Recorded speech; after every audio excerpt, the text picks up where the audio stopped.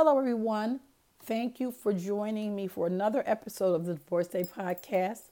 This is your host, Linda, and I'm so glad that you could join us today. So, regular listeners know that the podcast is one where we speak to women who openly share their personal stories about their marriage relationship, from the dating stage down through the unfortunate events of divorce. But in light of the events that are occurring relative to COVID 19 or coronavirus, I thought we would move away from the topic of divorce today, and we'll be brief as well. I like to start with a story about something that occurred this morning.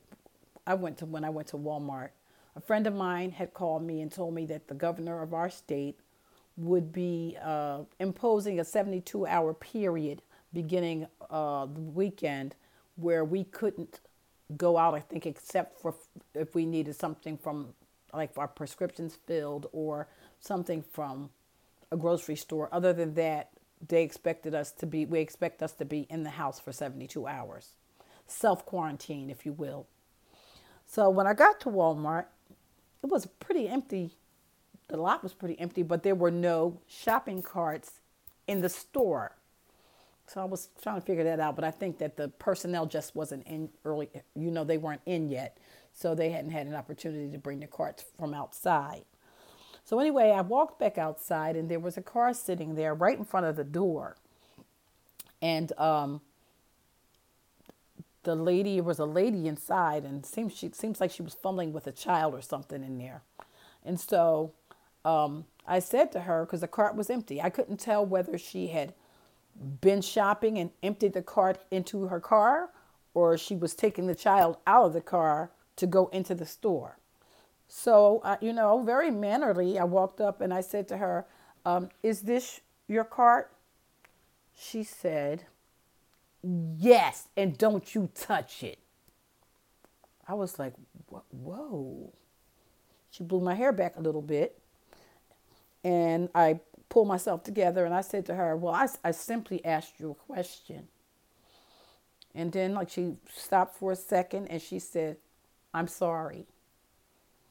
And then, so I walked away and I went over and got one of the carts from out of the little cart thing that's in the parking lot. And I came back and I actually passed her again. And she said to me again, she repeated, "I'm sorry."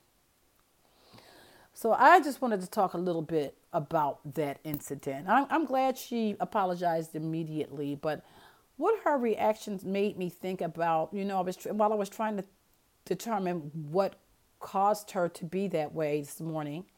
Was it that she was frustrated with the child? Was she in a bad mood? I don't know what happened, but I started to think that perhaps what her reaction demonstrated was that people are operating on a very high stress level at this time. And this is understandable given the day-to-day, the bleak news about the coronavirus. Today we find ourselves like enshrouded in uncertainty as it continues to impact us here in the United States and around the world.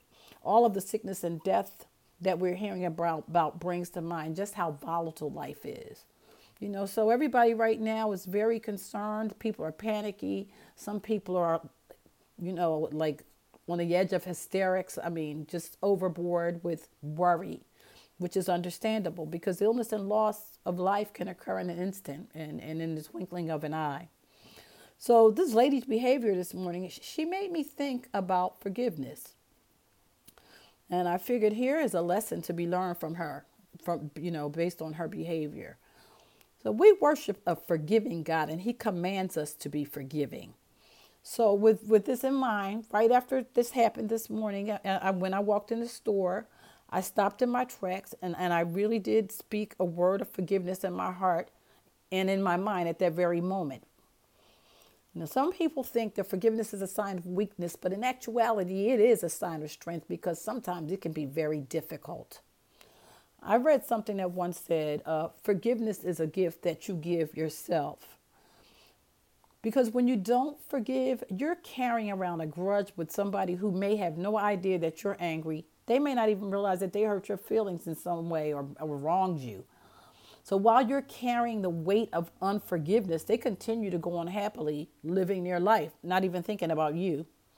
So the lady today, she recognized her wrong right away, which I appreciate, and I have to admit, it made it a little easier for me to forgive her, like on the spot, because other than that, I'm not sure that I would have been able to forgive her so quickly, because again, it can be difficult.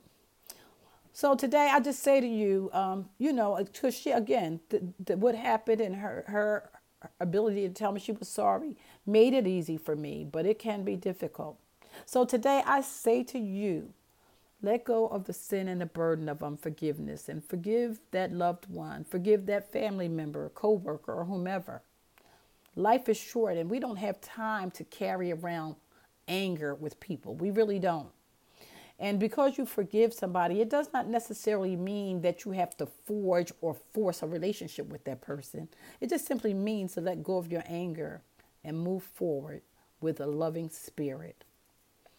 So, as the situation with the coronavirus pandemic changes from day to day, just be sure to remain cognizant of the rules of behavior that are associated with being safe and staying safe. Follow the guidance of the CDC and public health officials and the leaders of your community. And by that, I mean, listen to what your mayor or your governor are saying about staying safe and how to best stay that way and stay healthy. So as we move forward in this time, it is a little dreary, it's bleak circumstances. Let us all remain prayerful that the gifted scientists in this country and throughout the world will be victorious in the discovery of a vaccine or an effective treatment far sooner than the timeline that has been forecasted. Finally, in closing, remember to love one another. Call your friends and loved ones just to make sure they're all right. Check in on them. Make sure they're okay. And stay in prayer for the world. And moreover, remember always to forgive. May God bless you and keep you. And this is your host, Linda, of the Divorce Ache Podcast. Take care until next time. Take care. Bless you.